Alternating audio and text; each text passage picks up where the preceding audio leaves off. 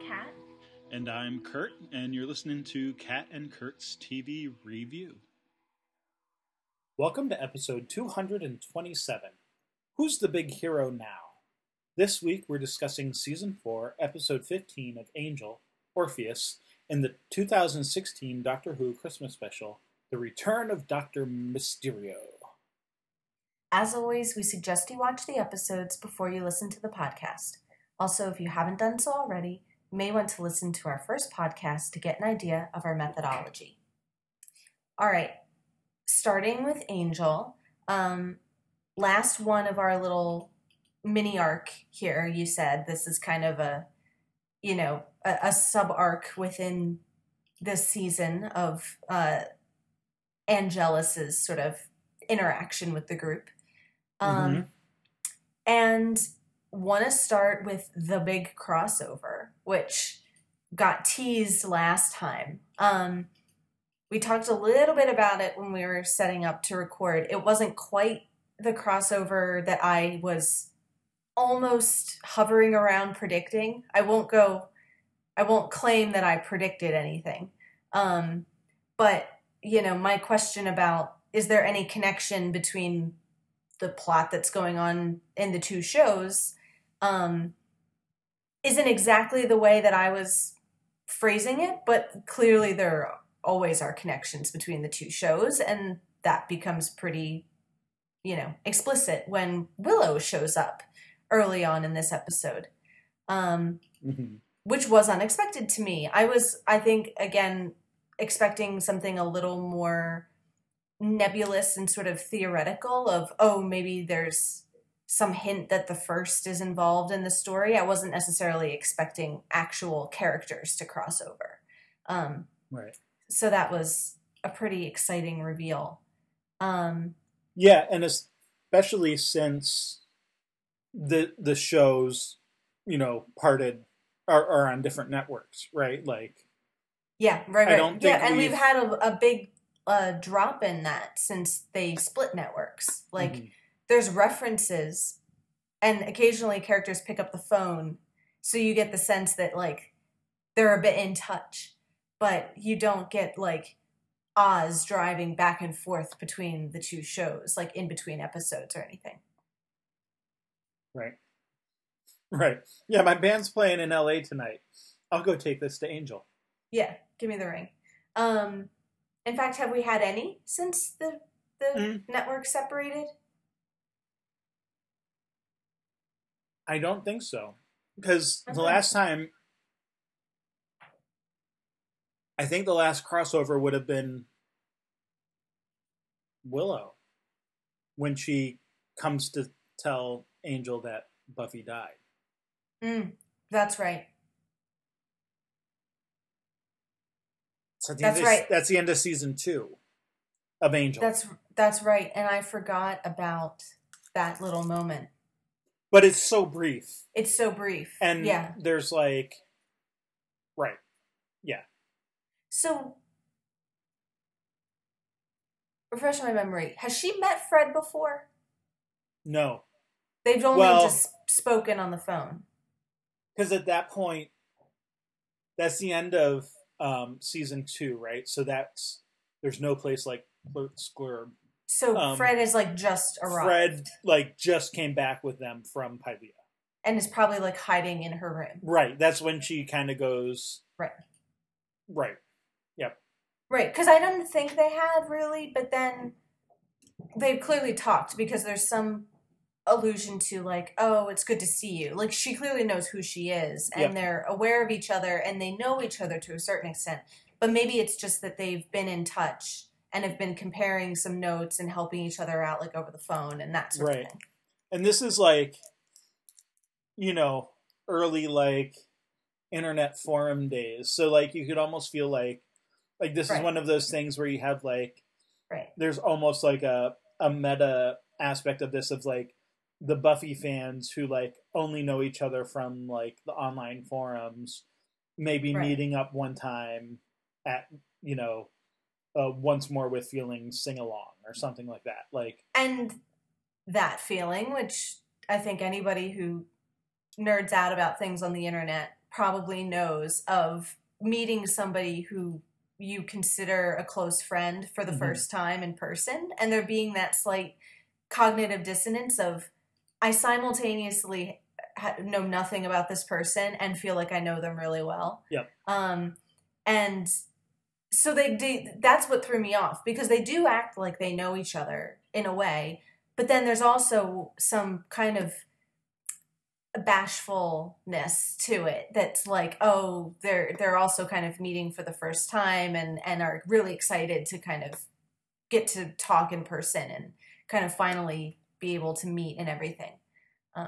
So yeah, there's something kind of very, it's not ahead of its time, but it's very sort of the moment and kind of current about that. Even more so now, probably. Yeah. Yeah, and I guess just to kind of stick with that, with her arrival, it is Fred that calls her in, without tipping off any of the others. She sort of gets her on the phone and calls in, not just calls in a favor, but kind of, Willow's the big guns, right? And she has, her guns have gotten bigger each season, and like that's her status over in Buffy. And so yeah, let's like, it's almost kind of like, why don't we do this more often, because Willow's getting so powerful that not that she can fix every problem or never makes mistakes or has every solution, but in terms of magic, her ability kind of outstrips everybody here. I mean, her knowledge too. Fred and Wesley have a fair amount of knowledge behind them, but the combination of her knowledge plus like her magical ability, she's kind of like in a league of her own, across both shows by this point, I would say.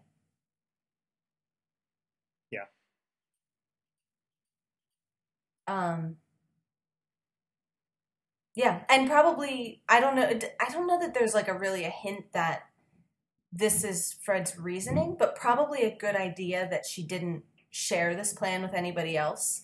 Turns out to be, because we know that sort of Cordy is listening into these plans and conversations and sort of trying to sabotage them. And Fred's probably more worried about like what Angelus knows, or any, whoever the Beast's master is and everything. So it's kind of a good call to just call her in without consulting with anybody else.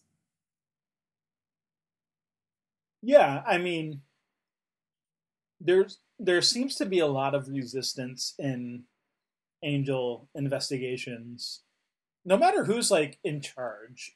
Like there always seems to be a lot of resistance to the idea of like bringing in new blood. Like it's a very, if I can use the term without its sort of political connotations, it's a very conservative sort of group, right? Mm-hmm. Like it's like only the people who are like in the group and no one else, unless like we, with all,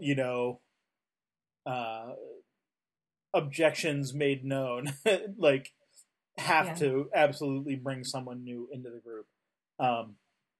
They right, really conservative in the sense of cautious. Like they're not quick to. Yeah, well, yes, cautious, but also like I think there's some personality there, at least on Angel's part. Maybe not on all of their parts, but like Angel and even Wesley to some degree, I think, of like just not liking change unless you're kind of forced into it. I think we get that with Angel quite a bit, actually. Like that he doesn't really change with the times unless, something absolutely sort of forces him to do so. And, he's just sort of your typical old codger in that way, I suppose. Well, and so not liking change, but also not liking help. or not liking to need help. And I think that does have something to do with age and the fact that this is an older group. You know, I think like Buffy as, yes, the leader, but with a mentor. Like she always had this student, you know, or at least until recently, she had this kind of student mentality of, I have sort of nominal leadership or you know, spiritual leadership over the group, but she looks to Giles for guidance. And I feel like is not that Buffy doesn't have trouble asking for help, as everybody does, and certainly that can be part of adolescence too, is thinking that you know everything. But I think like in that feeling of helplessness, of I don't know what to do, there's a sense of you look to the grown-ups to sort of help you and guide you and everything. Whereas maybe this being a group of like the median age is sort of shifted upwards, and people here like this group is a bit more independent and kind of maybe wants to take care of it sort of in-house as much as possible, and are reluctant to kind of, you know, pass the ball over to somebody who might be able to do it for them.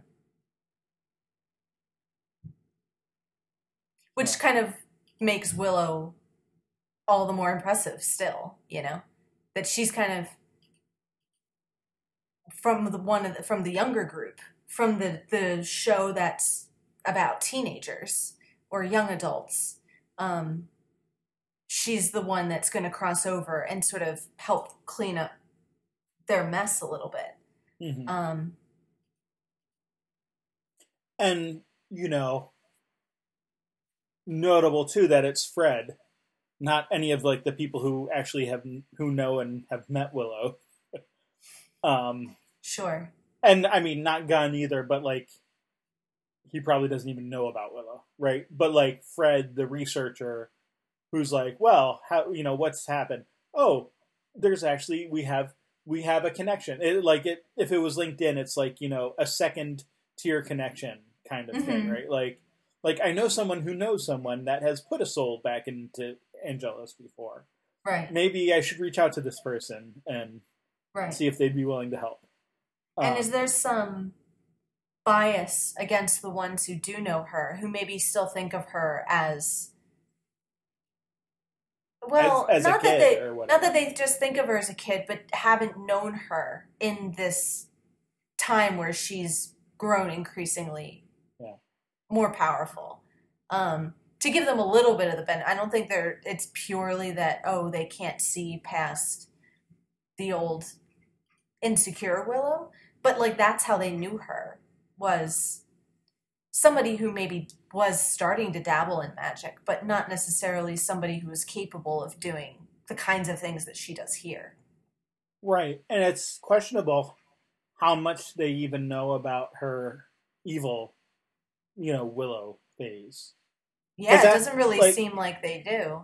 Like, time-wise, obviously it feels quite a while ago to us at this point even, but like, time-wise for them, like, that would have just been a few months ago, and it's not like,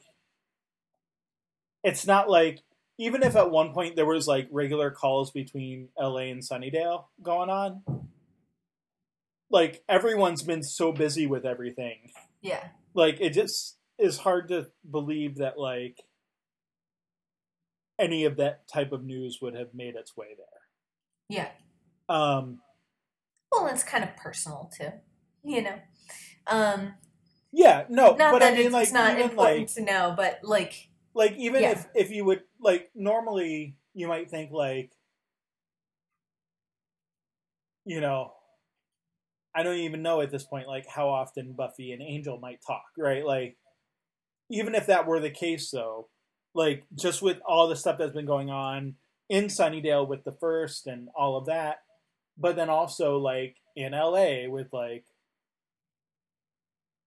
Wesley, you know, all of his stuff, and who actually seems like more the kind of person to keep in touch than even Angel is, I guess. You know, kind of going rogue and doing his own thing, and Angel kind of going off and doing his old thing and dealing with Connor and, you know, the rise of the beast and all this. Like, it's just like there's literally been no time to, like, you know, resume our weekly Sunday evening calls or whatever, you know, they might have had. So, like, even if they know that, like, Willow's been dabbling in magic for a while, like, news of, like, this apocalypse that almost happened way off in Sunnydale seems not to have reached them at all. So, yeah. Yeah.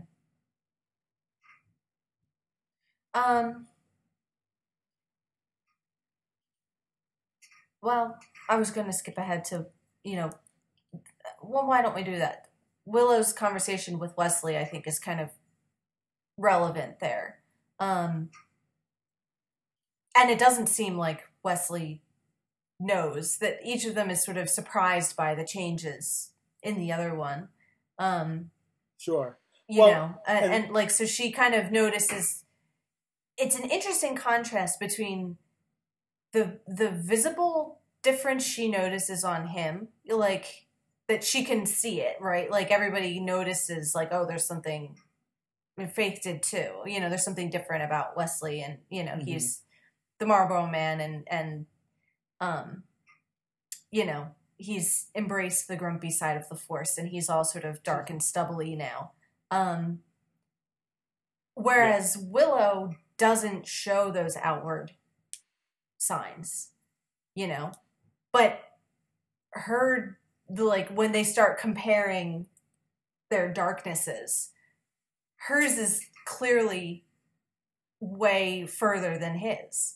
Like, not that he hasn't, you know, done some dark things, and they're very polite not to say, like, oh, that's, like, she doesn't say, like, oh, you know, you're nothing compared to me. Like, she's sort of gracious about it. She kind of encourages them, like, no, that was dark. You don't have to be embarrassed about that. Like, that's, you know, he mentions keeping Justine in the closet and everything. Like, oh, you've been to a place, but, like, still, clearly the flaying is in another category, you know.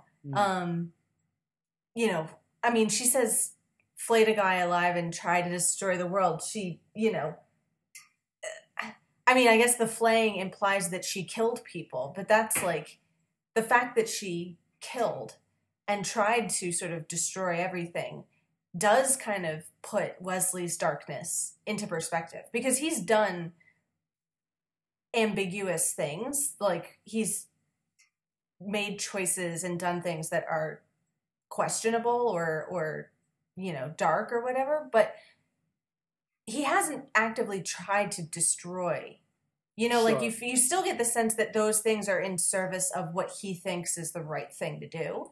Yeah. And so I feel like even that tempers the darkness. It's more anti-heroic or ambiguous, more so than, like, actively evil.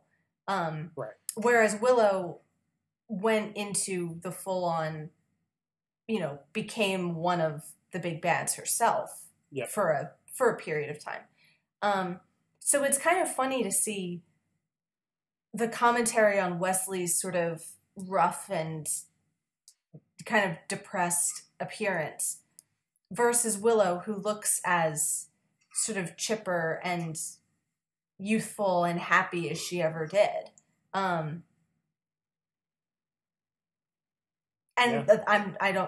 That's an observation. I'm not necessarily coming to any conclusions one way or the other about that. Like, I'm not saying that means that Wesley's changes are merely superficial, or, you know, or that Willow hasn't really been changed by her experiences. You know, it's just an interesting kind of, when you kind of, from the writers, taking characters to dark places and then having them not evolve in the same way.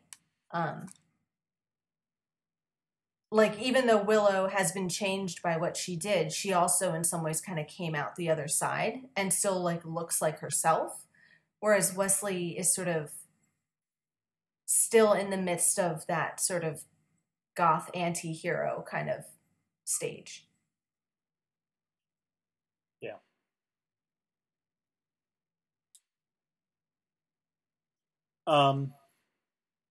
Yeah. So should bring up on a, I guess, a production note level or a personal note level, that this is, at this point, Alyson Hannigan and Alexis Denisov are dating, possibly engaged. I don't know the exact timeline of when their whole relationship happened, but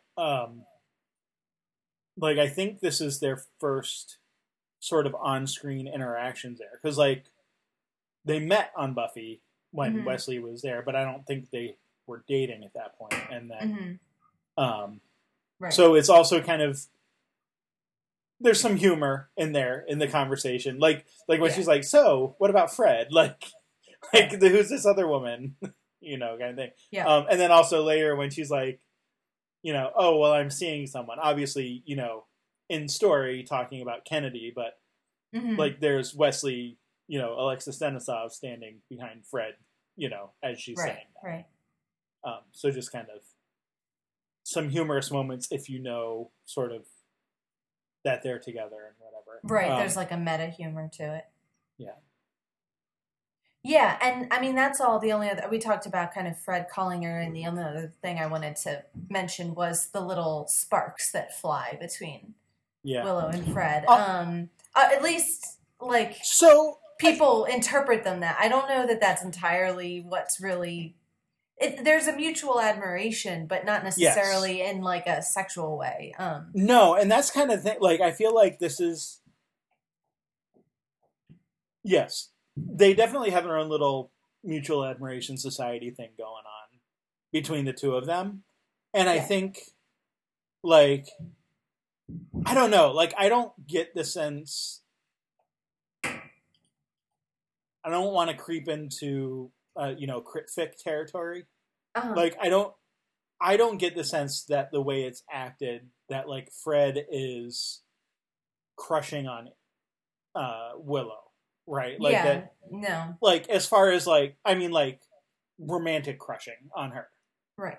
Intellectually, sure. Right. But, like, it is kind of funny that, like, Willow interprets that as romantic interest. Because Fred hasn't expressed any kind of interest in women. You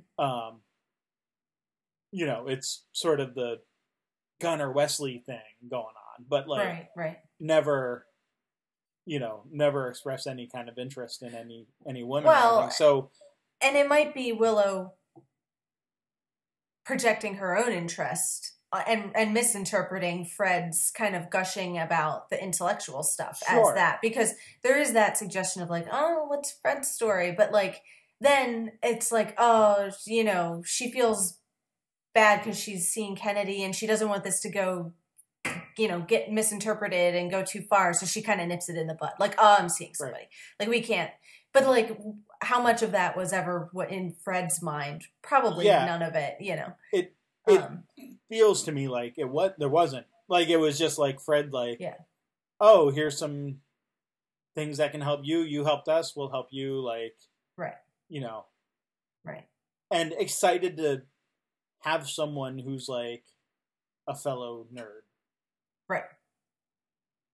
And they feel like they would get along. You know, it feels like two characters that like naturally would sort of have an affinity and be drawn to each other. I mean, and I think in some ways they fulfill similar functions within their groups. So it's kind of natural that they be kind of paired up and everything. But I didn't think that, I didn't interpret that as set up for anything in the future, just to kind of letting the characters meet and sort of, you know, seeing what happens sort of dynamic.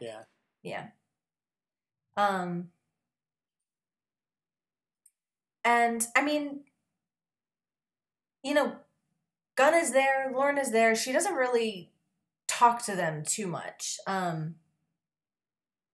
That I can remember in the episode. There's not. No, there's like one or two sentences passed back and forth with Gunn.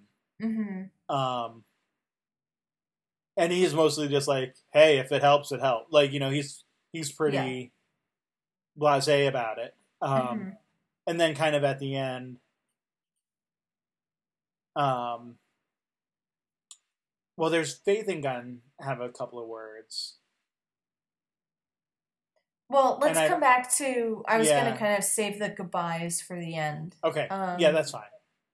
So let's move on to her and Cordy.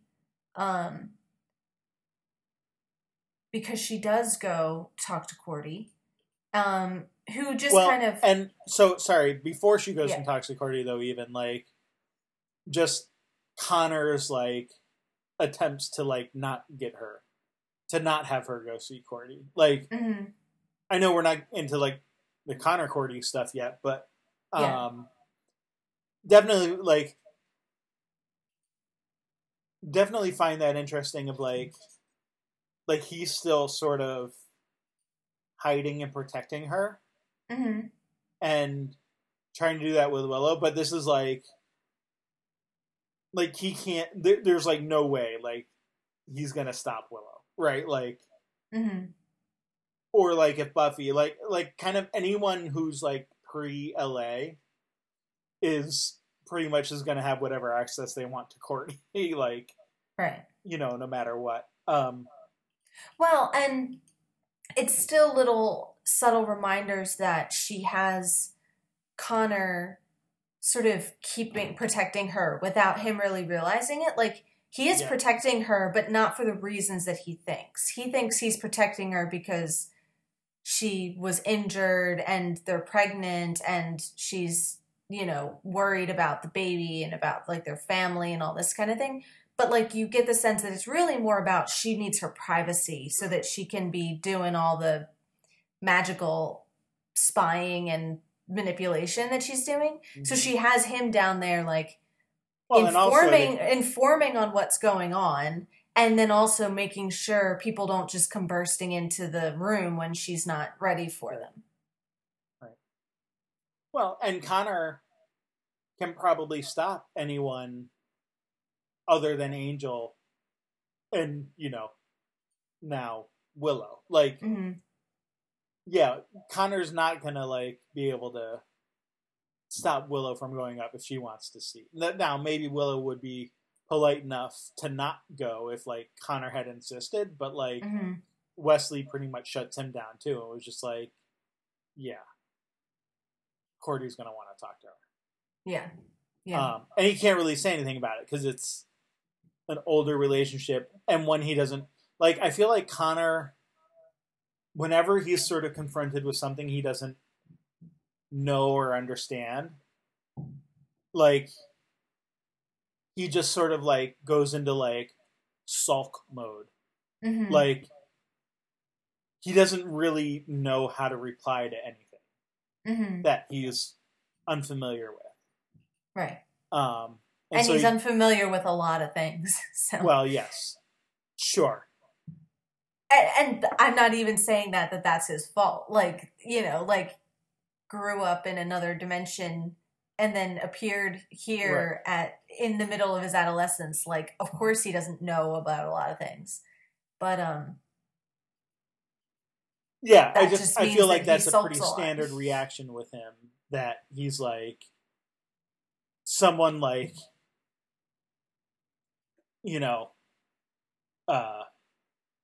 questions or like says he's not, he's wrong about something, and, like, I mean, not that he never, like, pushes back, but, like, this is way, so far out of the realm of his, like, understanding of what Willow and Cordelia's actual relationship is, that he can't really, like, push against it, because he doesn't really know what to push against. Right. So, yeah. Yeah. All that to say that Willow goes up and sees Cordy. She does. And so, yeah.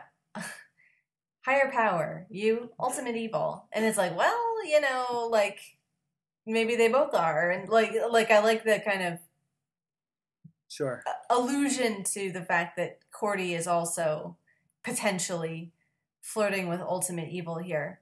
Also, callback to the brief conversation between Buffy and Amy. Like it's a very similar like the pattern. Like dead rat. How have you been? Rat, you dead. Oh, okay. Yeah. Anyway. Yeah.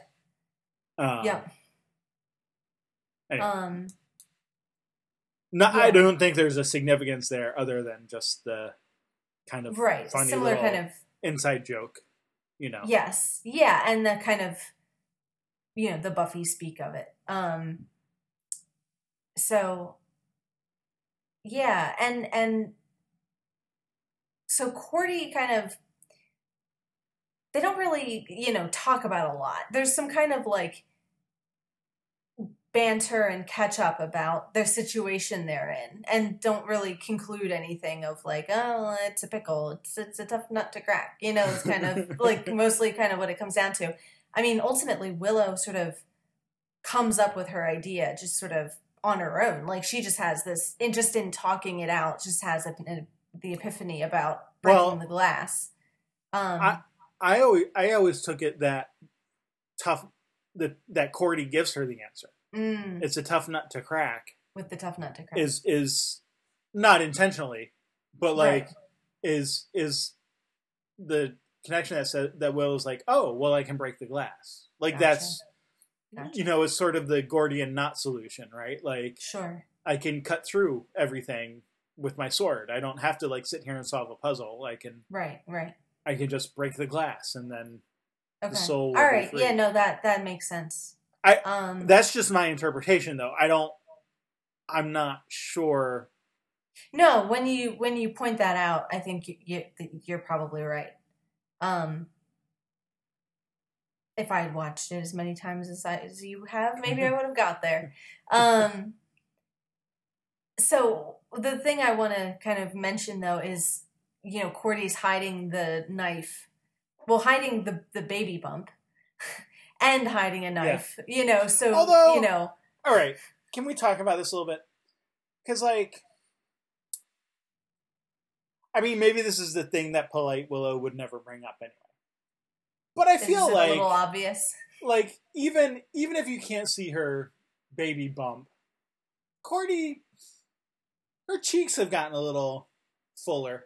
No, and I mean, that's true. That's true. And, I feel like even before they revealed the pregnancy in the show, it's terrible to say that you notice these things, but you can't help it. Like, sometimes, that's what happens when you get pregnant. And, I mean, again, like, there's definitely a noticeable difference, but, like, yeah. Again, maybe Willow would never say that because she's generally polite and well-mannered. Well, and Willow hasn't seen her in how long, Sure.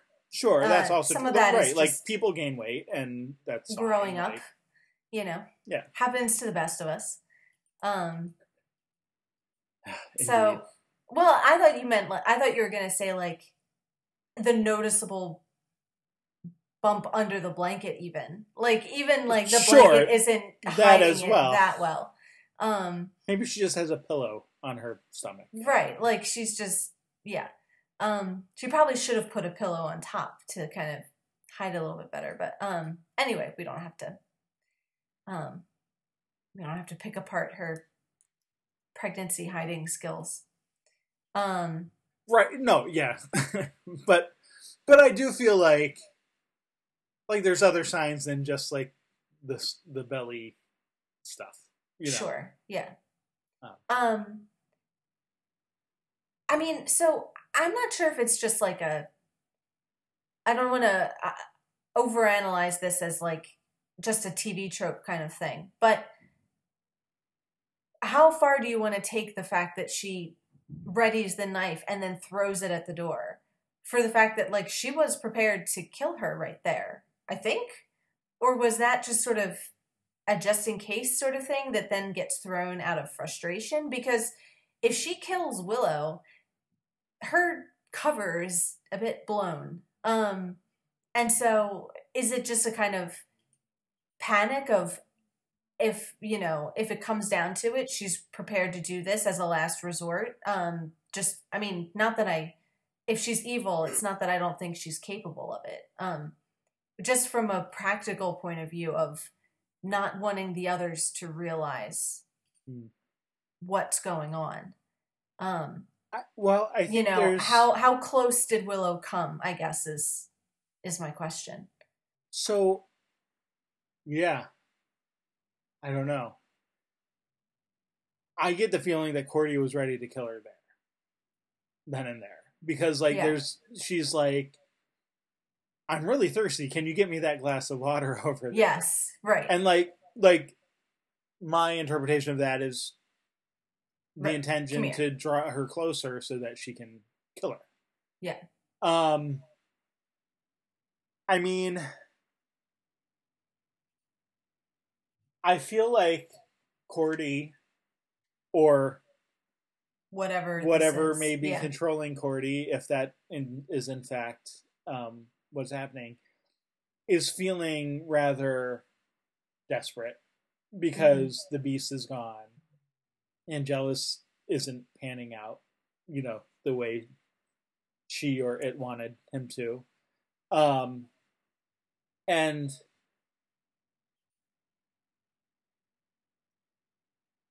I feel like actually in this episode there's a few desperation moves, because the whole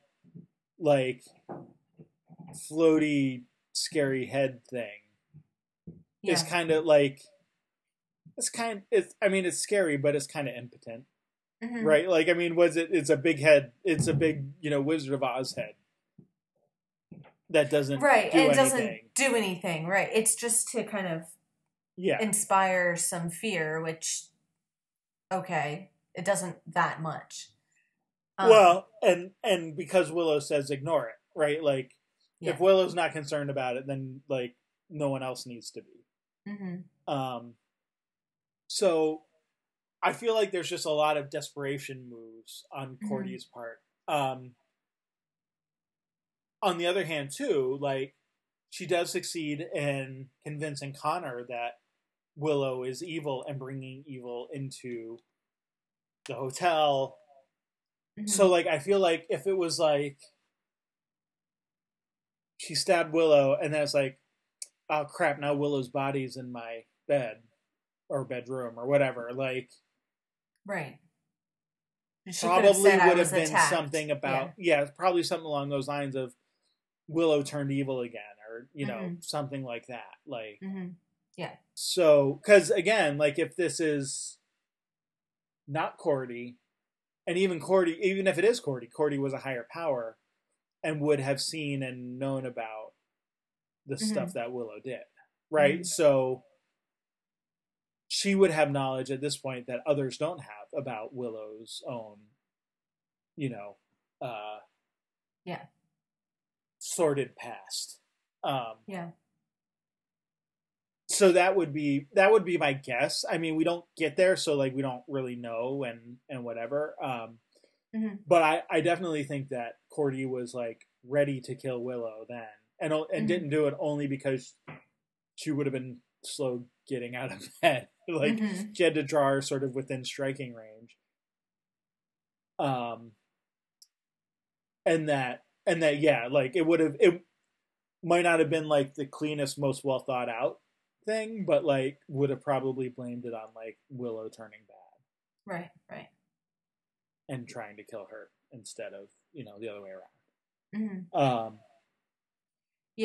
So, yeah. Yeah, well, and I don't want to jump to the end quite a bit, but there is a sense of those moves of desperation, like you said, and that things aren't going according to plan for whoever this is. And kind of culminating in the breaking of the jar and, sort of catching it at the last second, and then getting distracted by Connor of all people, coming to check on her. Freaking Connor. God, Connor just messes it up for everybody. And this is yeah, why we and the like, yeah, and you know, her swear getting cut off, you know, midstream,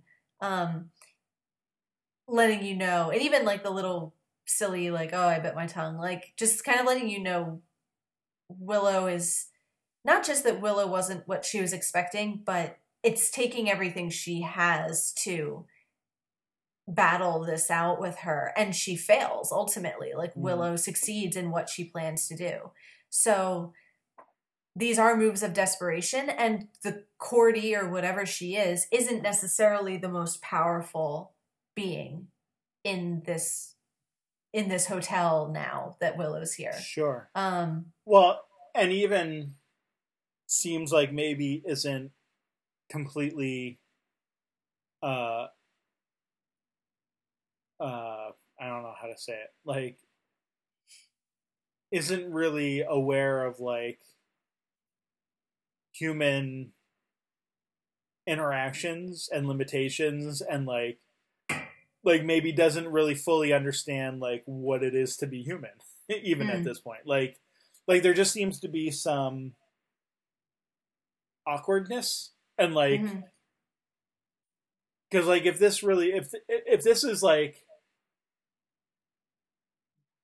a higher power or an equivalent of some higher power, you would think that like, you know, it would have more finesse or, you know, composure and not get distracted by like Connor calling out her name. Right? Like, but it clearly seems to be something that's not,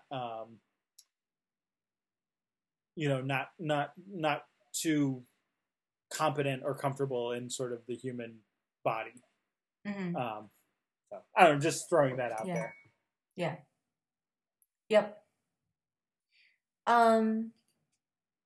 Anything else about the Willow Cordy plot before we sort of transition, or anything else about Cordy and Connor before we switch over to like the Angel Faith? I mean, I want to come back to the ending, but for like the main part of the plot, I guess. Yeah. I don't think so. I mean, just continued like Connor keeps wanting to protect her, and she keeps sort of encouraging that. Yeah, and some more I don't think there's anything. Some more explicit commentary on his admiration of Faith, which I think was obvious enough, but Cordy noting it, but like using that against him, like using that to get him to, you know, protect her even more fiercely than before. You know, so like any loyalty or admiration for anybody else is sort of painted as disloyalty and treachery and, you know, adultery against her. So kind of severing his ties with all the other people. Right. Or potential ties. Not that he really has that strong bonds with anybody, but potentially Faith could be somebody that really like shows him the ropes, and Cordy's sort of, you know, trying to nip that in the bud and keep him from spending too much time or energy looking up to Faith. Yeah.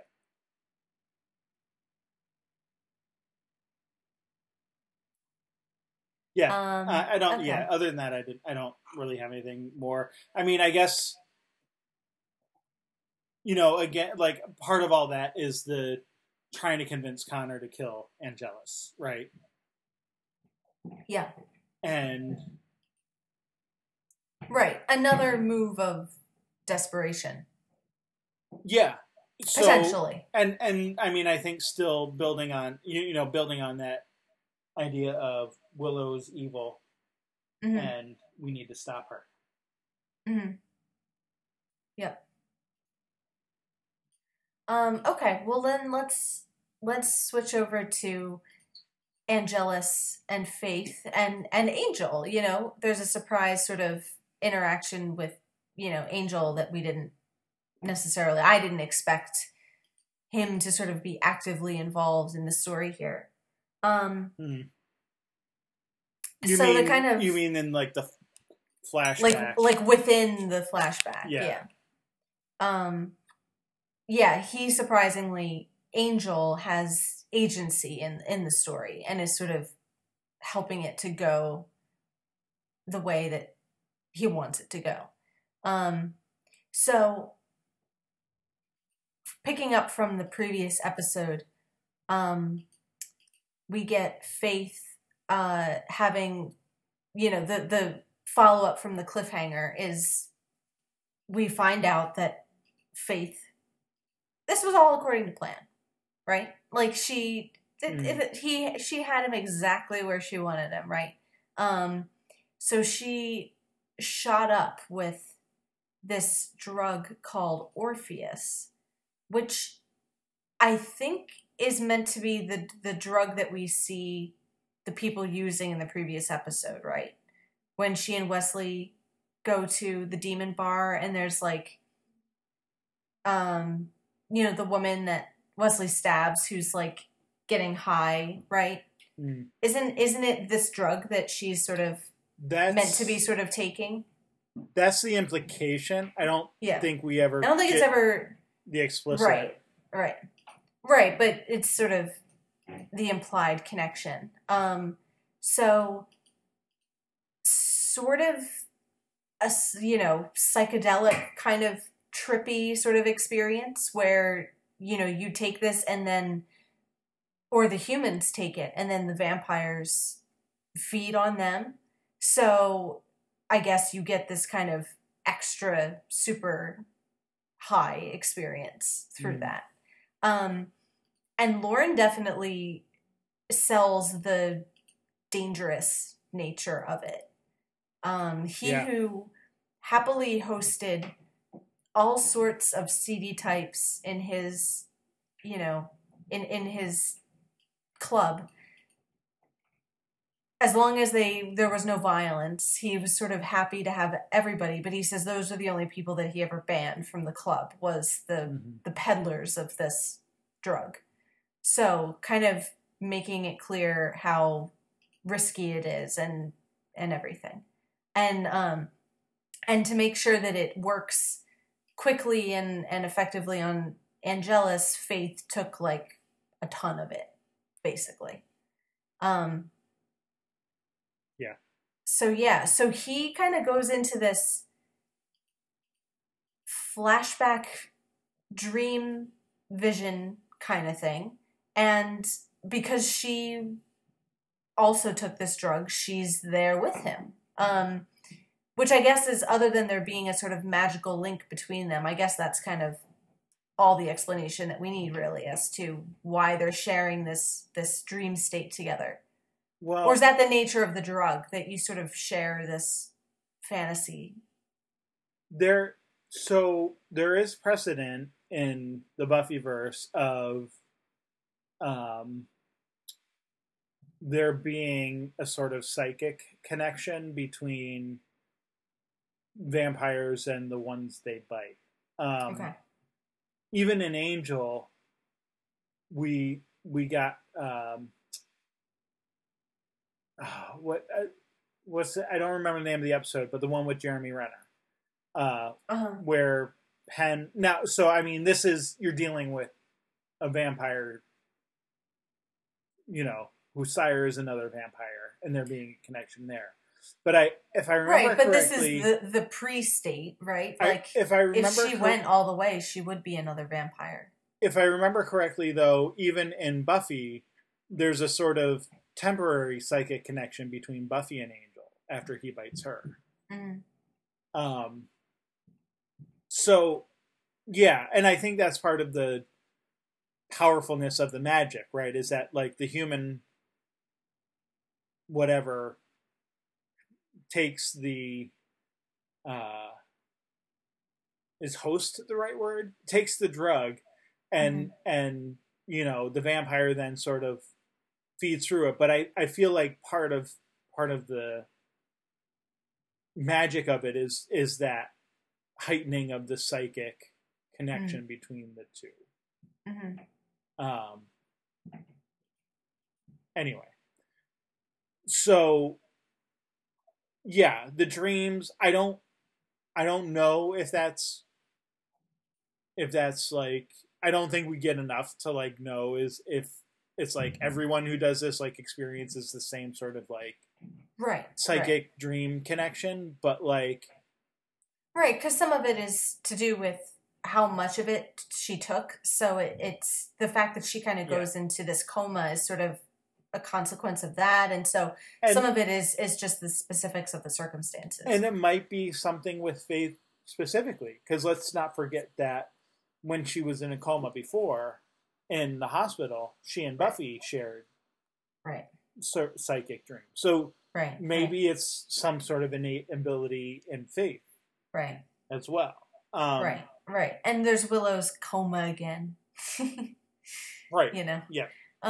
So I mean, kind of reminding us of that. Yeah. Yeah, we don't get like the technical specifications of like how all this works, but I feel like there's enough precedent in like other stories of like psychic dreams and connections between vampires and their people they bite and Faith and other people that like it's believable enough to like get us there. No, and I don't think it needs it. I don't think it's not calling for like specific mechanics. It's some sort of mix of all of those things. Right.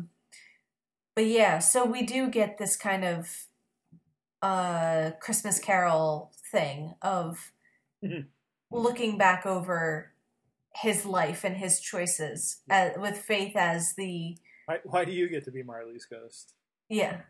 Yep. And she's there as the ghosts of past and present, you know, kind of commenting on things. Or at least that's how it starts.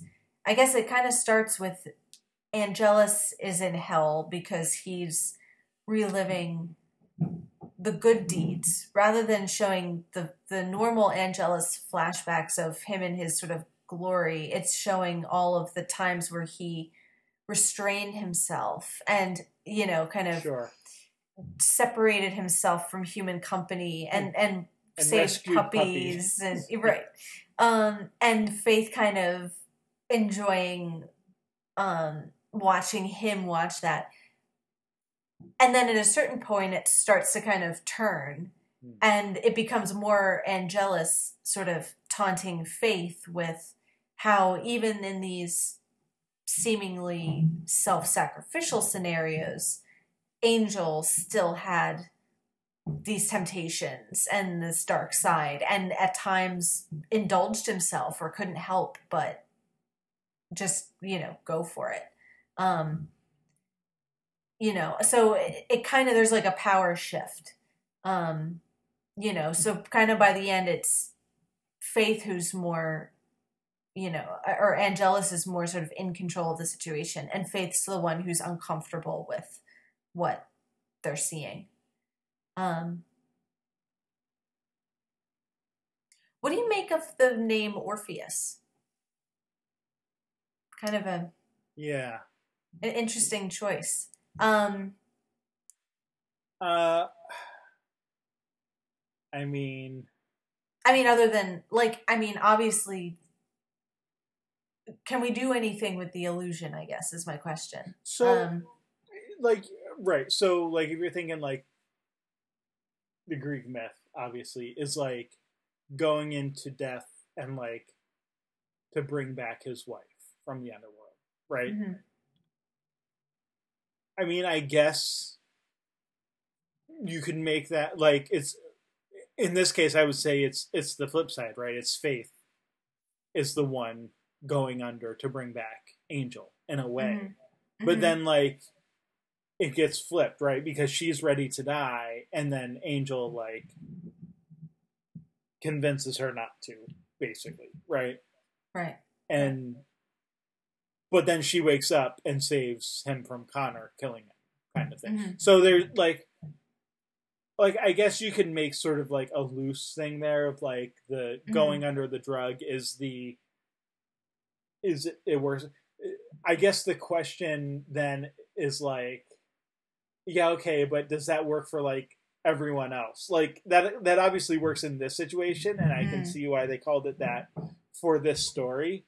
But like, if you want to get like within the world, I don't know. Maybe the idea being that like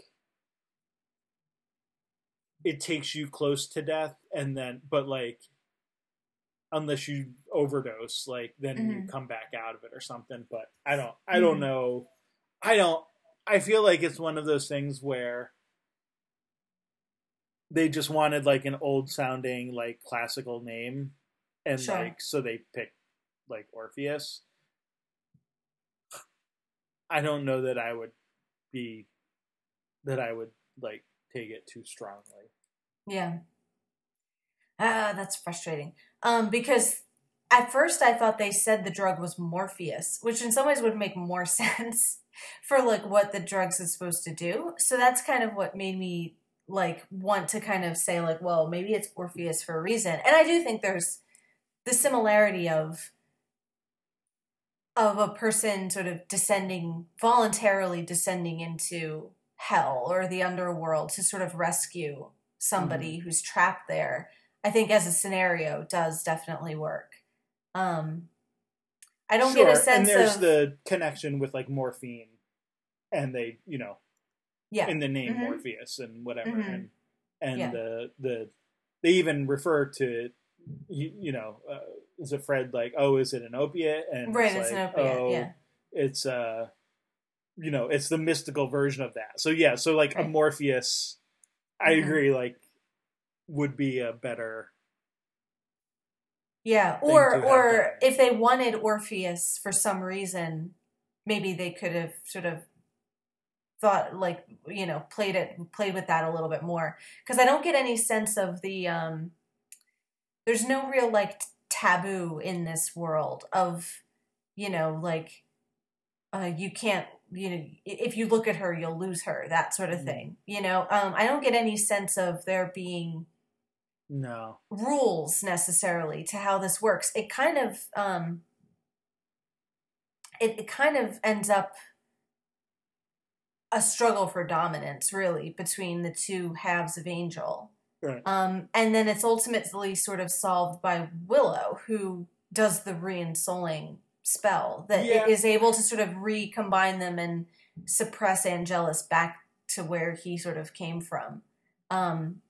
So I like this episode for a number of reasons, but I do feel like when you get into the details of sort of the, I don't know if it's technically a MacGuffin or not, but like the apparatus of like the frame of the whole drug thing, like it does sort of break down a little bit.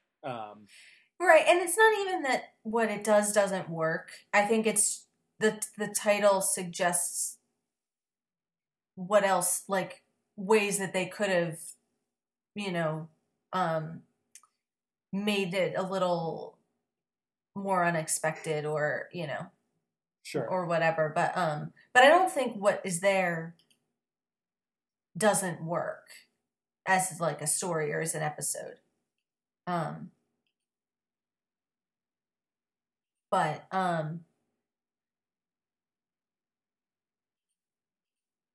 yeah, I don't know where else to go with Angel and Faith. What else is in their interaction that we want to kind of emphasize? Yeah, I mean, so I think the biggest thing for me is what he says about redemption and the whole, what was potentially going to be the title of our episode, is where he says, well, she says to him, "I did my time," and then he says, "Our time is never up." Kind of that idea that like, right, it's an ongoing, never finished. You're never finished with it, and I don't know if that gives us more insight about Faith or about Angel. Like, kind of lean toward the latter with that. Like, that he feels like for all the, I mean, as much as Faith did, Angel's got over a century, right? Like, how many years was he with Darla, right? Like, right. A lot of time, and part of that time with the soul of, you know, reparations to make, if ever you can do it. But, like, also the idea that, like there is no amount of reparation. Like, if you kill someone, serving time, maybe paying money, you know, in a civil suit, you know, whatever else, like, you can't ever, like, bring that person back. You can't ever, like, give back to the family what you took from them and restore the person to who they were. Like, all you can do is try to keep living a better life than you used to. Yeah. And so I think, like, that's the, like, she's ready to die, right? Like you can almost see in her mind, like, by doing this, I'm sacrificing myself and making up for the bad things that I did in the past. And so that's clearly not true. And I think that Angel, you know, him talking to her and, like, sort of explaining that, and not just explaining that, like, not only is, you know, our time never up, you know, we pay for everything, but, like, I need you right now. Like, somehow, like, I almost get the sense that somehow he's sensing what's going on in the real world with Connor and everything. Like, whether it's part of the psychic connection or just some other kind of sense that he has, there's definitely a sense, because she knows to get right up and run down to his cell, right? Like, right, there's a sense of literally right now. Like, there's that sense of urgency that, like, not only is, like, they're this nebulous sort of mission we have to keep, you know, fighting the good fight, but, like, I literally need you right now to, like, stop Connor from killing me. And so,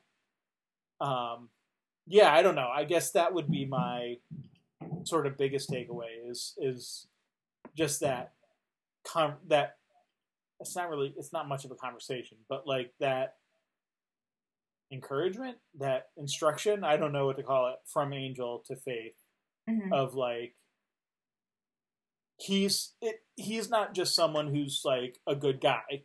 He's also there's almost an Alcoholics Anonymous sort of aspect to it, right? Like, take it from someone who knows. Yeah, like, and like, her sponsor. I mentor out of shared experience. Yeah. And that it's a daily struggle, and that there's, you know, alcoholics are never not alcoholics again. Right. Like, they're, you know, they always consider themselves alcoholics, and so there's always that temptation to drink.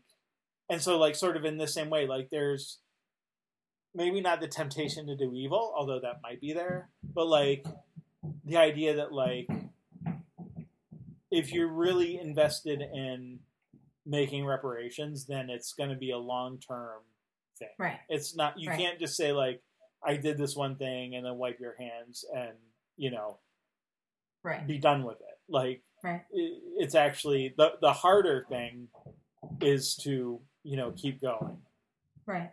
And they're atoning for specific, you know, things that they've done, but on a more kind of just basic level, that there's no cure for just sinfulness of just, like, human frailty. Like, you know, you're gonna do things, you're gonna make bad choices and do things that you regret, and there's no, like you said, there's nothing that you can do to sort of suddenly not be tempted to do bad things anymore, you know, or suddenly make up for every wrong thing you've ever done in your life.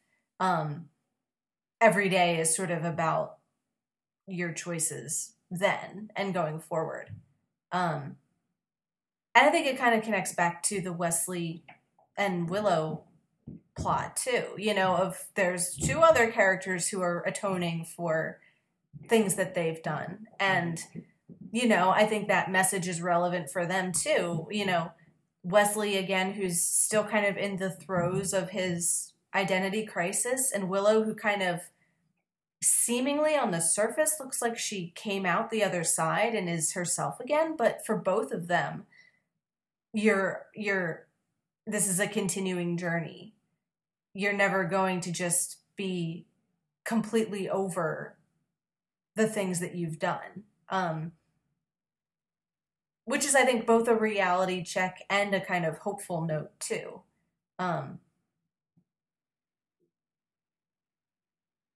So, yeah.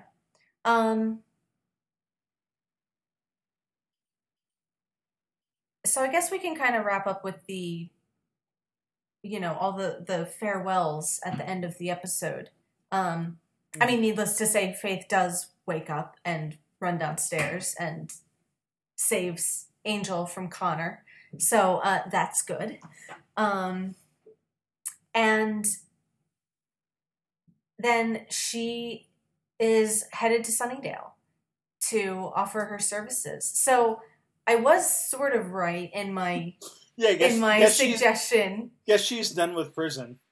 Like she broke out. She's just like, well, yeah, I don't need to go back there. She took Angel's message of you can't ever really atone a little too literally there, I guess. Yeah, it's like right. Why bother going?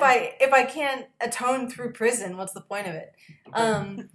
And it's probably she. I'm sure she feels like she can do more good in Sunnydale than sitting in a cell, which is maybe that's true. Right. That's fair. It's not wrong. So I mean, there is a lot of hellmouth activity going on. Yeah, it's right. These are extenuating circumstances. Right. Right, which that piece of it didn't even really occur to me. But now that you mention it, that's pretty funny. Yeah, right. So she's crossing over now to Buffy. So we'll kind of continue the interchange between the two shows, it seems to me. Yeah, well, and they can use all the Slayers they can get. That's for sure. Yeah, right. Yeah, I want to be careful of spoilers, but did you have a sense that we would see Faith again? In Buffy? Anywhere.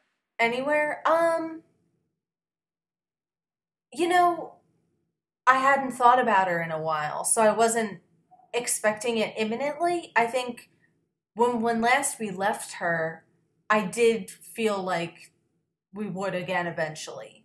But which show it would be in, I don't know that I knew. Sure. So I'm not surprised to bring her back in both shows, because obviously, like, the last interaction she had was with the Angel characters, so it kind of makes sense to reintroduce her through them, but then kind of portaling her over to the end of the Buffy series, which is all about Slayers. That obviously makes a lot of sense. Like, you have a really powerful Slayer sitting in jail, you probably want to bring her back for the big showdown. So, so I wasn't, we talked about her a few times in the course of introducing these new potentials and everything. But I wasn't necessarily expecting to see her, at any given moment. Yeah, I was just curious because, there's some iconic,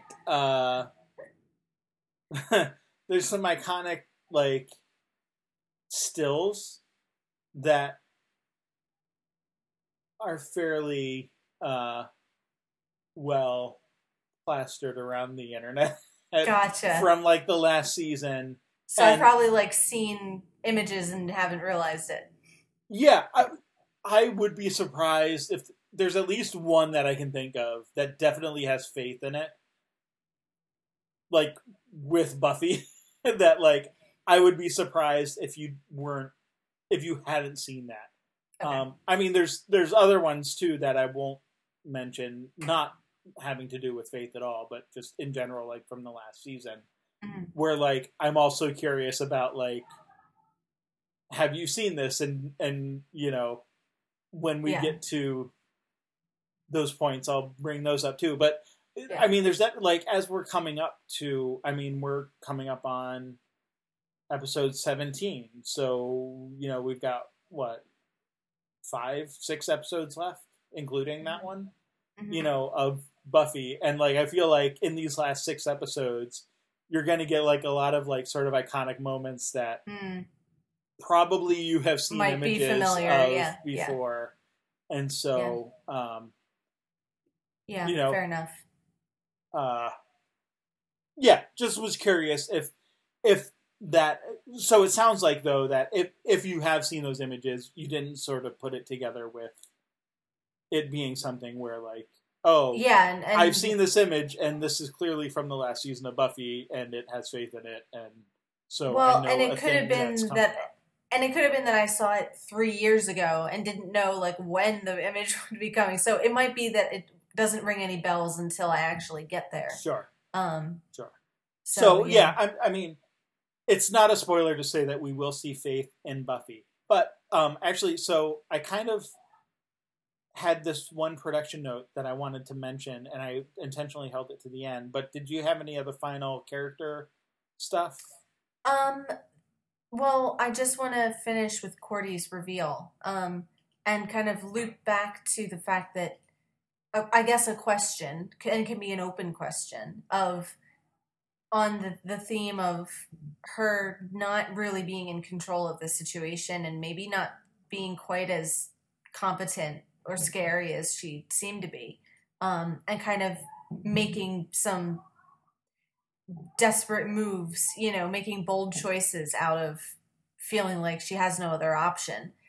She comes down and reveals herself, both as not really Cordy and as, you know, in all her sort of pregnancy, you know, like coming down in like a very revealing, like kind of skimpy outfit, and letting them know at the same time that she's behind this somehow. Yeah.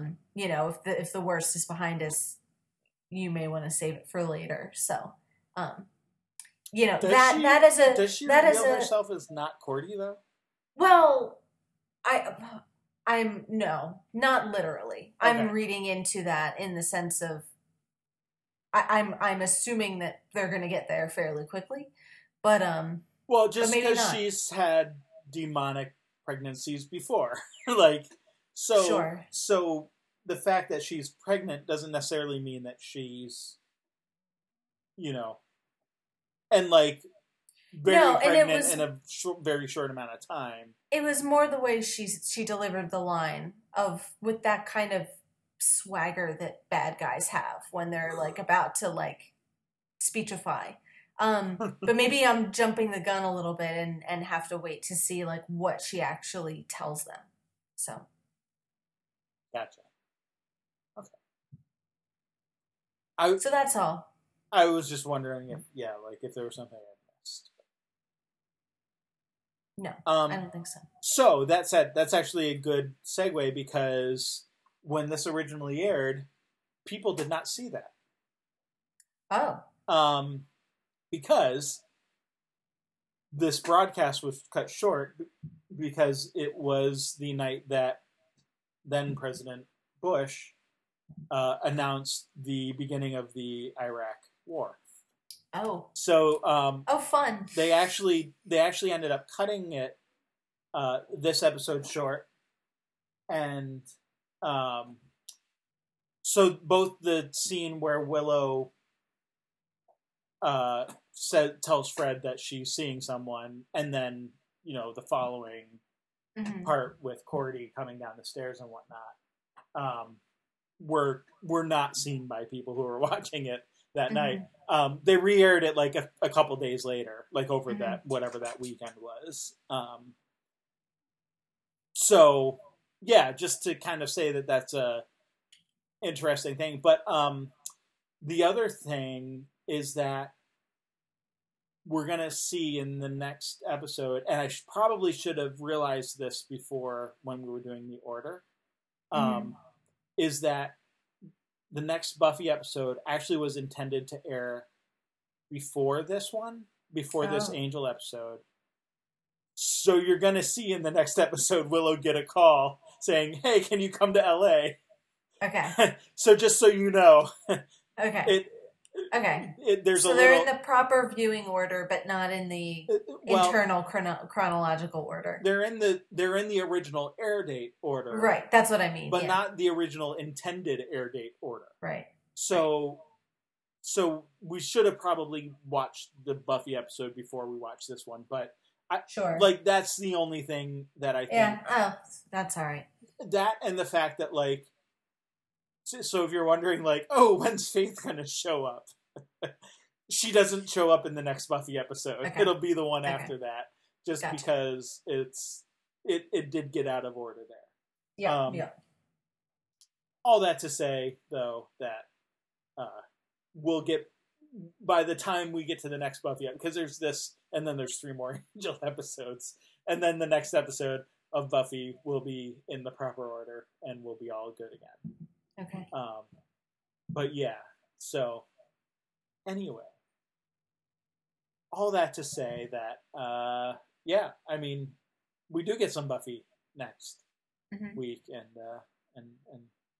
yeah, we'll be good to talk about that. But before that, we should probably talk about Doctor Who. Doctor Who? Yeah. It's back. It's weird kind of saying that. Yeah. It's been how long? A couple years. Yeah, since we talked about it. Yeah. Almost 2. Yeah. Which is crazy. Yeah, we took a not insignificant little detour. Yeah, a little detour through the galaxy to find Earth. Yeah. And, perfectly reasonable, and let the show catch up to us a little bit and put out some new episodes. So we had to wait a while for that. Which, let's be honest, I mean, the Doctor himself has done that a number of times. Yes, taking some, several years long detours. Yeah, before getting back to dealing with life, the universe and everything. This is the long way round. Well, and it's literally what he does prior to this episode, right? Sure. Is 24 years of an interlude, you know. Right. And so, okay, so there's our hiatus.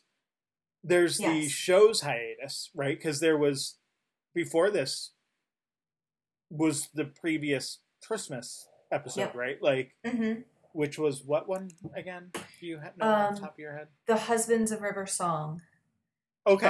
Which was 2015, and so this is the 20. So that's actually like my first production note is, I said the Doctor's been away, and so have we, and this was the only broadcast episode in 2016, which is the biggest gap since the show came back. Like that in the series that we've talked about, that's the biggest hiatus that they've had. Right. So, kind of appropriate that we took. I mean, we literally had to because there were no new episodes. Sure. So we kind of had to take a break. But I think it served us well in terms of the story to go away and come back because it kind of mirrors what was really happening. Mm-hmm. Right, and then the diegetic time. So in the Husbands of River Song, right, this at the end is where they spend the 24 years, right? Yeah. Yes. Yeah, and there's a line which I think has intentional metatextual overtones about he's been away for a while, but he's back. Right. That's working on like 3 different levels or something, there's many ways in which that's true. So yeah, let me just run through my production really quick. Kind of saying that in that hiatus, I mean, this is what happens when Stephen Moffat has to make Sherlock, right? Is Doctor Who takes a break. It's what happened in season 7 or series 7 with like the half season and the pauses and everything. Yes, but I didn't feel that because I didn't watch it live. Yes. Yeah, it's different once you're caught up. You have to wait like the rest of the suckers. Okay, so he made some Sherlock. There was the spin-off Class, which aired in the hiatus, which we're not gonna discuss, like we haven't discussed the other spin-offs, but that is, I guess, part of the overall, expanded universe of the story. Universe. And Capaldi does make an appearance in it, so there's some crossover action happening there. And then so prior to this episode airing in January 2016 was when the announcement was made that Moffat would be leaving after Series 10. So that's sort of known by this point. And it seems like one of those things where at various points he thought The Husbands of River Song would be his last episode, and then he thought it would be this, and then he thought it would be season 10, and then finally it was the next Christmas special. So it seems like scheduling just sort of kept, either he wasn't quite ready to leave, or else they kind of pulled him back in, because Chibnall is sort of still was finishing up Broadchurch at that point. So I think it was one of those things where it's like, well, Stephen Moffat, if you don't do Series 10, then Doctor Who won't be on for 2 years, and you can't let that happen. So he sort of extended his run a little further, which is, I think, kind of interesting. Like, if you think of The Husbands of River Song as what was supposed to be his last episode, coming full circle to the library, which is sort of the beginning of his tenure of when, him implanting his ideas as a showrunner. Then everything past this is sort of, I don't want to say tacked on, but kind of literally was. Like, it wasn't, it was an afterthought in a way. And I think that makes this episode and this season kind of interesting. So, yeah. That's it from the production standpoint. Where did you want to start with the episode? Sure. So I wanted to note that, like, I don't feel like the plot of this episode is really much to talk about. That's fair. It's your sort of standard alien invasion story, couched in sort of superhero genre trappings, I guess. Which I like the superhero genre as a general sort of thing. I know you're less enamored of it than I am. So I guess I'm kind of curious, even just there, like do you like this episode? Like, is this one that you would say although it starts with like there's a Christmas like link to it, it's not really a Christmas episode in the same way that others are. Certainly not like the sort of Dickensian episodes that we've gotten, or like just right. No, it's really just that stuff at the beginning, I guess. Yeah, it's just kind of like, the allusion to him being Santa Claus, and like there's a Christmas tree in the apartment, and then like the thing up on top of the roof kind of looks like a Christmas tree, and that's kind of it. Yeah, like the rest of the episode is just kind of like a normal episode, I guess. But yeah, I guess. Right. So going back to like, the idea of like this is sort of like Doctor Who does superheroes, knowing sort of your disfavor of like Marvel and sort of the superhero genre in general, I'm kind of curious, just like broad general impressions. We can get into like this was some specifics later, but like what do you think of this episode? Do you like it? Do you dislike it? Are you meh?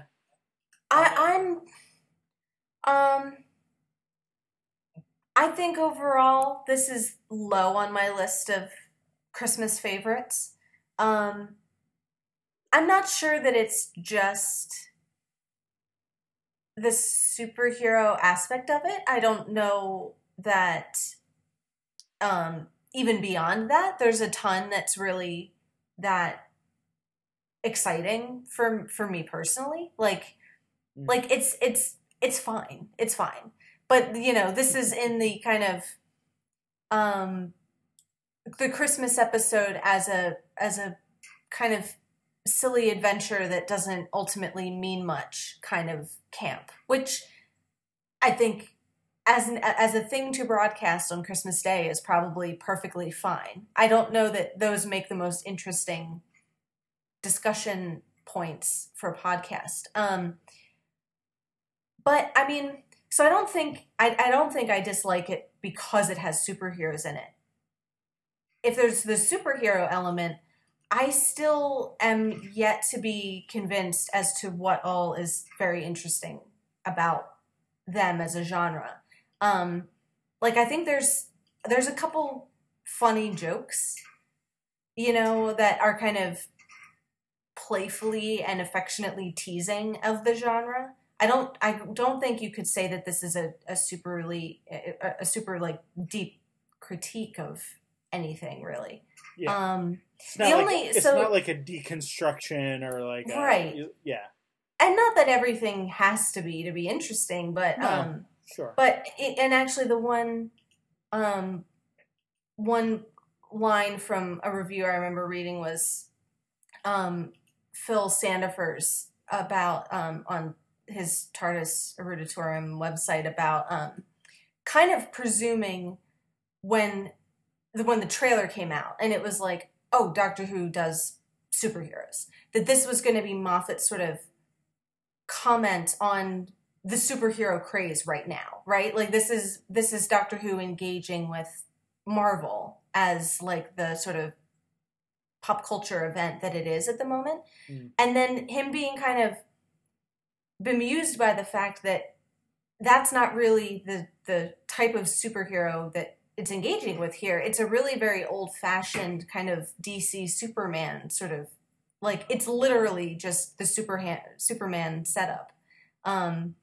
Like, Grant's powers are pretty much the same as Superman's, and you have the kind of Lois Lane mistaken identity with the glasses on or off kind of hijinks going on. So it doesn't even really specifically engage the Marvel thing as its subject. So, which is not even my insight. That's how much this isn't my genre. Is like I'm, I'll pick out the good lines from other people's reviews. I mean, I think, and there's fun stuff like in that vein with I don't want to get too far ahead, but I think my favorite line is the one where he's about to tell her that it's Grant and he's like, look, some situations are just too stupid to be allowed to continue. Like there's lines like that where it's like kind of some meta humor about the situation. But I don't know. I think I just ultimately don't get it. And that's probably, I'll do the C.S. Lewis that's a fault of my own rather than the millions of people who do get it, So I don't know. You said that you enjoyed this episode. Maybe you didn't say it was like your favorite of all time, but like, yeah, I think defend it for me a little bit. Like, why should I be interested in superheroes? I don't know that I can do that because I feel like I would have already done that based on the hundreds of other conversations we've had if I were capable of doing so. Sure. Yeah, I mean, I think, again, I'm just sort of more amenable to them in general, so that might just be it. I don't... It's light fare. So, like, I would agree with your statement of, like, I actually even, like, I've already dismissed the plot as, like, a thing we're not going to talk about. Because, like, I don't feel like it's worth talking about. It's standard by plot, you mean, like, the alien invasion of, like, like the whole, bad guys. Like, I really... this sort of, like, oh, we, switched out brains and we look like people so you can't really tell who is who and all of that. Mm-hmm. Okay, yeah, that's fine. Cool. We get it. Like, that's whatever. And I mean, perfectly generic Doctor Who villain. Yeah, and the rest of it is like, okay, so like they're gonna use their ship as like a bomb to scare everyone and get all of the world leaders into a room and replace all their brains. Okay, cool. Mm-hmm. Got it. You don't have to think much about that.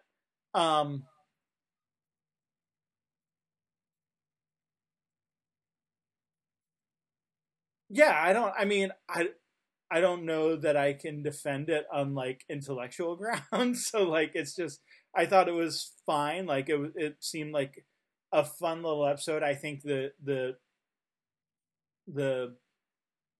interactions between Grant and the Doctor are probably the best parts of it. I am a little...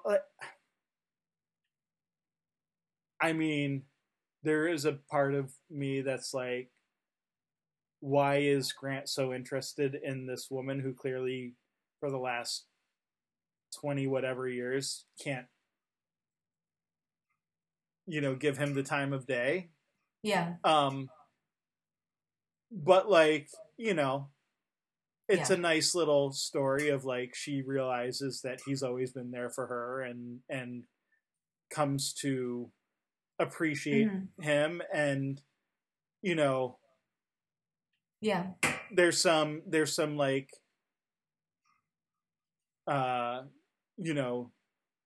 there's a little bit of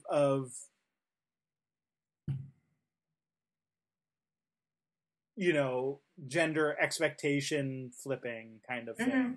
Going on with the whole nanny stuff and whatever. And while it's certainly not a deconstruction of this superhero genre, like said before, the thing of like, I like the line of like, oh, the interaction of,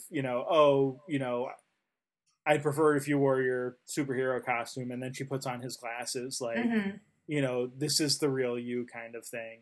And well, so, I mean, I don't know. I think it's a good feel-good episode. I don't know that, like, there's a lot to say intellectually about that. Sure. Beyond maybe a few, like, character things. So, yeah. Yeah. Yeah, and I forget specifically what you said that sort of made me think of just the tone of it, of maybe because it's going for a certain kind of like, this is going to come off as like pejorative, and I don't mean to dismiss a whole genre, but starting Cat's going to be a snob. All right. The introduction of it as like through the lens of the comic book thing, it like, even more than a regular kind of standalone episode, there's a kind of cartoonishness to the characters and their interactions. Like, and again, I think that's by intention. I don't think, excuse me, I think I just swallowed like a piece of dust or something. I don't think there's like, it's not going for, trying to be the, deepest psychological exploration of, the Doctor or, like the characters or anything. Right. And I think that that's everything from like their motivations and their interactions, but like the humor too. Like it's a very broad kind of comedy, which I think is enjoyable. Like, and I think I enjoyed it more on rewatch than I did even at the time. Just kind of watching purely for like the silly kind of farcical scenes of, when like it's the three-way split screen and he's in the room and she's on the phone. Like just the pure fun of playing around with the kind of the tropes like that. Yeah. But I mean, yeah, like in terms of the characterizations, like I don't think it's we don't really get to know Grant and Lucy well enough to know like we don't get to know them well enough to be worried about the fact that he would just sort of be her nanny with no expectations for like their entire lives and have no like like if you got to know them anymore you'd probably find this a very troubling relationship, but I don't think it ever really it doesn't like get serious enough to really be concerned with that. Yeah. I think it's more like you said about just flipping the expectations of his double life, and what is heroic about this man. Well, that he puts childcare above everything else, like that. That's what's sort of sure. In Doctor Who moralizing mode. That's what makes a superhero. Is not like the punching and all that kind of thing. It's like the fact that he takes care of the baby.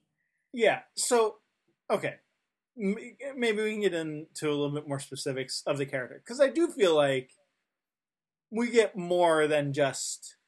They're not completely paper cutter. Is that right way of saying that? They're not like we get more than just broad strokes about them. Mm-hmm. But so I don't know how much we have to talk about like young Grant, like 8-year-old Grant. Mm-hmm. I wonder though if part of the cartoonishness is, and I'm just thinking of this now, so like let's test it out and tell me if it doesn't pass the sniff test. But part of it is that he's 8 years old, reading comic books, and gets granted his wishes of being a superhero, right? Right. So, right. There's the like wish fulfillment aspect of it, and the Peter Pan aspect of it. Of he doesn't have to grow up, like because he's maybe stuck a bit in that 8-year-old, aspect of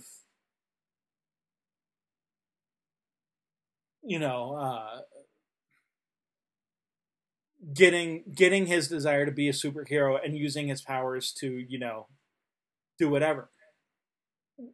I mean, there's also the adolescent Grant is kind of the funniest one, obviously. Like he can't look at anyone because his X-ray vision is out of control because of his adolescent hormones, whatever. Right. I have X-ray eyes. I like everyone. But there's also the moment then where later he says adolescence was hard, and where is it? I don't think I wrote down the actual quote. Where basically she's like, she asks him, how it was growing up with these powers, or whatever. And he's like, well, adolescence was hard. And she was like, you know, well, what happened? And he's like, well, I'll let you know. Like, what, basically implying that he still hasn't grown out of it. And so I wonder if kind of the cookie cutterness, cookie cutter, not paper cutter. Why did I say paper cutter before? Anyway, you're mixing up like paper thin and cookie cutter. Or maybe something. That's it. But yeah, this idea that like maybe the cookie cutter aspect of it is that he is sort of maybe mentally stunted. That he never does grow up kind of beyond, and I mean, he apparently grows up enough to like learn how to take care of a baby and seems pretty decent as a nanny, but then also like the doctor sort of calls him out for like leaving the baby alone while he's off, you know, rescuing people and stuff. And he sort of like waves it off of like, well, I can fly back here quicker than most people can, you know, sort of walk down the hall to check on their own kids. And I mean, that's true kind of in a way, but still kind of reckless. Like you're still leaving a baby at home while you fly off and are fighting fires and, you know, blowing up windows and that kind of thing. Right. Well, it presumes that you'll be able to fly back anytime you want. You know, like it doesn't really leave a lot of room for things that might prevent you from coming back. So yeah, there's a kind of sense of his own invincibility, which is might be literally true in the superhero sense, but isn't true ultimately because nobody is invincible. But that's a very adolescent attitude. Right. And so, yeah, I mean, like you said, like I think a lot of that's by design. And so I don't, you know, does that mean that it's a good story because we can sort of identify that and pick that out? Well, you know, I mean, again, I sort of liked it, but it doesn't have like the deepest plot in the world or anything. So,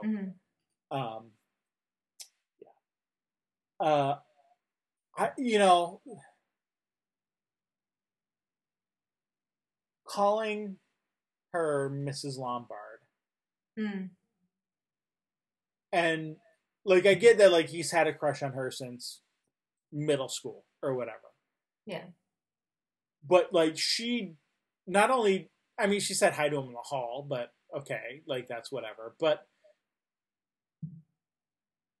yeah, you know, she ignores him for his best friend, marries his best friend, and then when like his best friend leaves, like hires him as like the live-in nanny, like none of this suggests that like she sees him as an actual real person, right? Human being. Yeah. No, and that's kind of, I think, again, a pointer to the at least on her part. Maybe Grant is a little bit more nuanced, but her being more of that sort of cardboard character because I don't by intention, by like authorial intent, I don't think the point is supposed to be that she's a callous, cold person. And yet, when you kind of think about it, it's like, well, yeah, like how can she possibly see him as a human being, let alone a friend, you know, or somebody that she cares about? But that's not, I don't think we're supposed to necessarily like judge her for that. I think we're supposed to see that as like the trope of this is how this story goes. And we're familiar with like the way that the sort of split, you know, dual personality thing works. The name thing bothers me the most. Sure. If he's known her since she was in middle school or what, you know, they were in middle school together. Yeah. Like, right. Even if you like, I work for people. I don't call my boss, you know, Mr. Whatever. Right. No, that's pushing it too far. Yeah. Like that just seems to me very well, and it feels to me like it's there for the first reveal, of, oh, she's Mrs. Lombard. But then when you think about it, it's like, yeah, but why would he call her that? And they could have gotten away with it. Yeah. They could have gotten away with it just by using like a first name, because the only other time she's referred to is as Miss Fletcher. Right. In the press conference. So it's like, right. She can still be Miss Fletcher, and then he can still call her Lucy, and you're still not necessarily putting two and two together, like, right. Until you see them in the same place or whatever. So whatever, that's fine. Like, it's not a huge deal from a story perspective, but it just seems weird that if he had known her for that long, and they were like, and she married his best friend. Yes. Like, like they know each other. Yeah. Yeah. Yeah. Anyway, so I don't know. The more I think about it, maybe it's not that great of an episode. Maybe thinking about it makes me dislike it more. That's funny. In some ways. I mean, I think we're kind of going in opposite directions. I think it sounds like you liked it on your initial impression, and then when you think about it, you realize like, oh, well, this kind of doesn't make sense. Whereas I think the first time I was more distracted by the things that didn't sort of really work or add up. And then when I watched it again, just for the pure, okay, this is a fun episode and I'm going to enjoy it, I liked it a little bit better. So yeah. I think that's kind of ultimately the same position, just on opposite ends.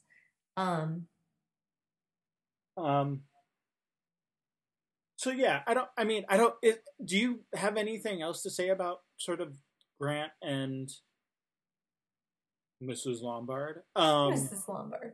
Like, I don't know, like I do still, I like the fact that it is sort of a happy ending, and like they are together, and she kind of realizes like, oh, there's this guy who's been in my life, and he's, been good to me and my child, and like the way that she sort of defends him without like even really needing to, or even like expecting to, is, to the ghost, which of course is him, is good, but I don't know how like deep into that we need to get. Sure.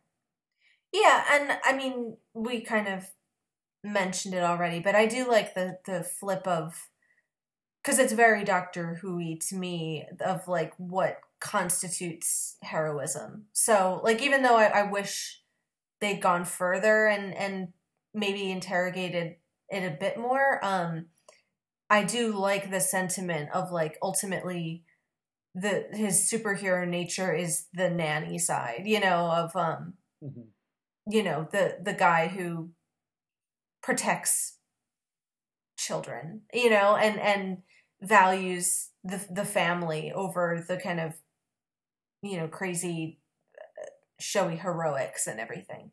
Yeah. And not that other stuff isn't fun too, but like, that just seems like a way in which Doctor Who and the genre kind of meet. And there's like a meeting and an agreement there of like which is like, when I don't know, as I say it, it sounds kind of sentimental, like, oh, the true superhero is, well, it's within all of us, but like, it's kind of true. And I think that's the right message to send on a Christmas day, like, it's a positive sort of statement. And I think it goes back to, the first season of the not reboot, but what do you call it? Yeah, reboot. Of the regenerated the new series, yeah. Of Father's Day, an ordinary man is the most important thing in creation, right? Like, like that idea of it's, it is the sort of everyday mundane, not in a bad way, but like, in the non-supernatural superhero way. Right. Those people who are the sort of true heroes. Yeah. And that it's not that it's more heroic, but that it's like even sometimes in the face of sort of like ignorance and judgment about like, oh, that's not a man's job, or that's not, what a man does or whatever. Right. And there's the gendered aspect to it of not just what's heroic, but what's heroic in a masculine way. Like, sure. What is a good, like the good man in the situation is the one that, values his loved ones over just looking to be the guy who like saves the day.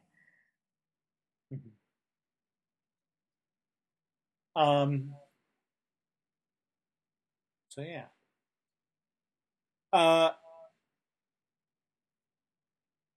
So the Doctor and Nardole. We get a little bit about that. So, which is interesting. So Nardole is introduced in the previous Christmas one, right? In the Husbands of River Song. Yep. So we don't really know him that well at this point. I mean, right. We do because like we've seen the season that comes after this. When you first watch this episode, you don't know him that well. But I struggled because like by the time this episode came, I couldn't remember. And so like you see this episode and then it's like another year, right? Or whatever before we get like, or maybe not a full year, but like when is the like I think it started in the spring, like April or something. Okay, so like it's like several months. Yeah, like 4, 5, 6 months, something. Because like when we see Nardole in season 10, which we'll get to next week, like it's like I know I've seen him before, but it was a while ago. And like I don't remember much about him. So like it's just kind of funny going back and saying like this is really only the second episode with him in it. It's just it's been a year. So it feels like you should know him better and know more about him. Well, and they're playing it kind of intentionally mysterious, I think, because he kind of acts like he's the companion. Like, oh yeah, I'm the guy who hangs out with it. You don't know that? Like you, the audience, don't know that? Whereas, like, if you're in the audience, unless you're reading interviews and know that the actor's going to be in the season, I think you totally are watching this episode going, why the heck is he there? Like, you don't watch The Husbands of River Song and say, well, clearly that's the next companion. Like, he's like a one-off comedy, like, robot character. Yeah. Who kind of comes back and is still sort of the one-off comedy character, except he's acting like he's the companion. Well, and he's like flying the TARDIS and stuff. Right. So I think that's I think it's intention, or maybe it's not intentionally, but I think it definitely is confusing the first time you watch it. And I think by this point, he had been announced as coming back as a regular for Series 10, but there were no details as to like why that would be or what his role would be. So it's leaving it pretty vague for the audience at this point. Right. And like it's weird allusions to the fact that he's like, the Doctor's sort of minder and everything, like, he'll be all right. I'll make sure of it. Like, what? Like, what authority do you have to make sure that the Doctor's all right? It's kind of an intriguing little setup. Sure.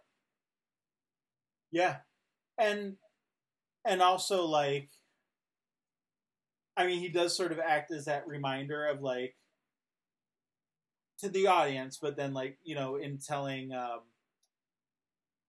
Grant and Lucy at the end there, like, oh, her name was River Song, and they were there for like 24 years, and on this planet for one night, and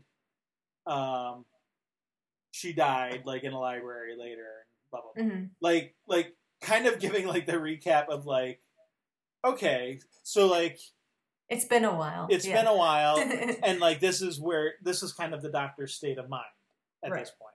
Right. Yeah. Yes, so providing some exposition of, okay, here's just a little refresher of where we sort of, yeah, it's an interesting mix of a refresher between where we left off and also setting up a character interaction that has yet to really be explained. Yeah.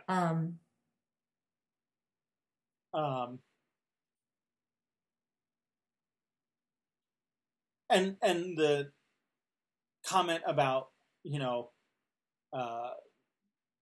you cut me out of Hydroflax because you were worried you'd be lonely.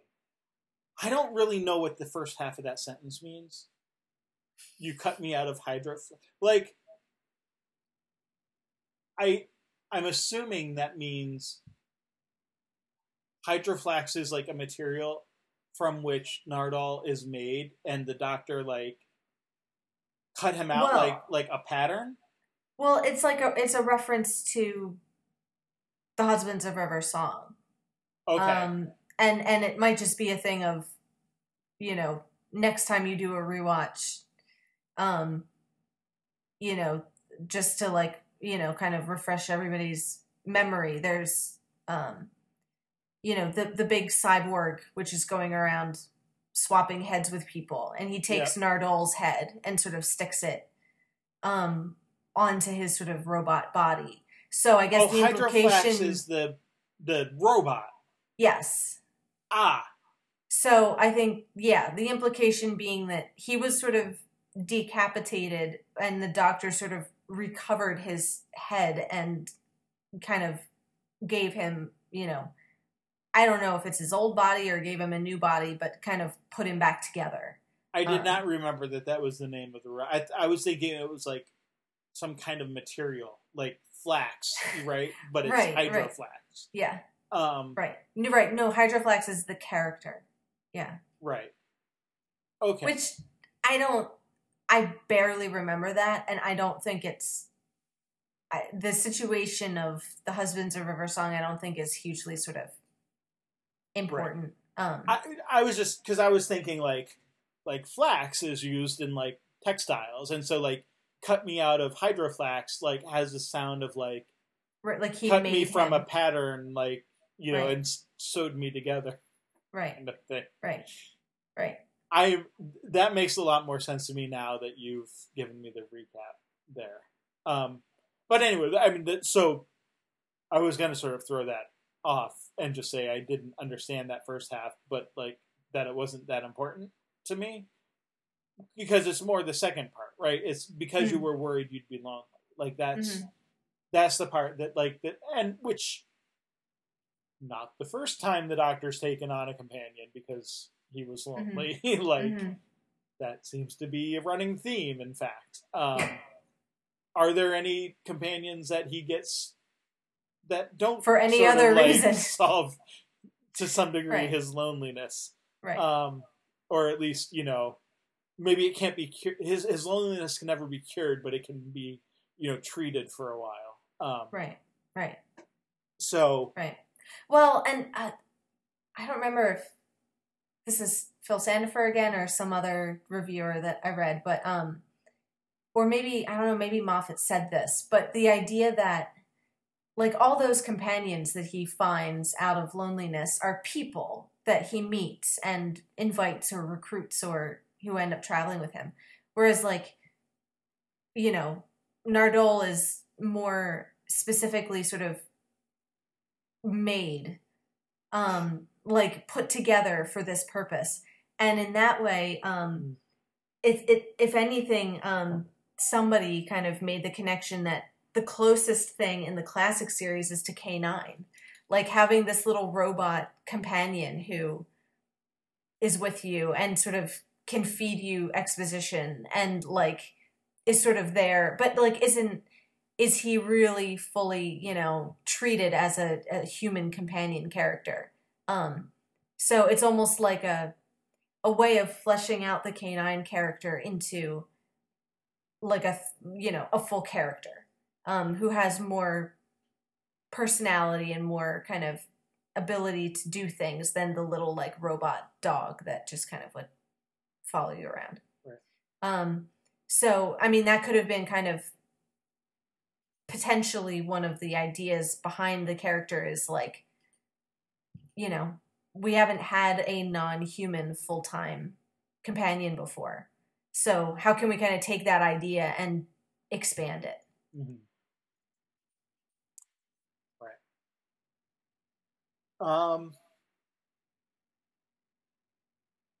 Yeah, I don't know. I don't have much else here. Any other sort of final thoughts? I mean, we don't. This is a sort of one-off, and other than just sort of like filling in a bit of a gap between the last Christmas episode and like the upcoming season 10. Yeah, I feel like it's just one we can just sort of like brush our hands off and move forward. Yeah, I think it's, a fun way back into the series, both for the show and for the podcast here, but I don't think that I have many more insights to really dig into, so. Well, I'm sure that won't be the case for the upcoming season of that. Hopefully not.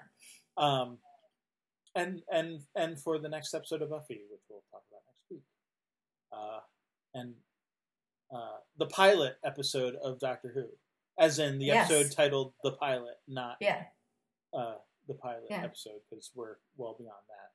Yeah,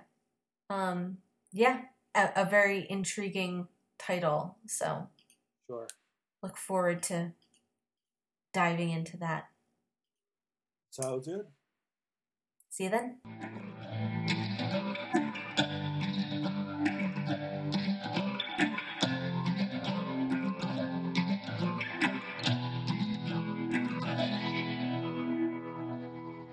Hi, I'm Kat.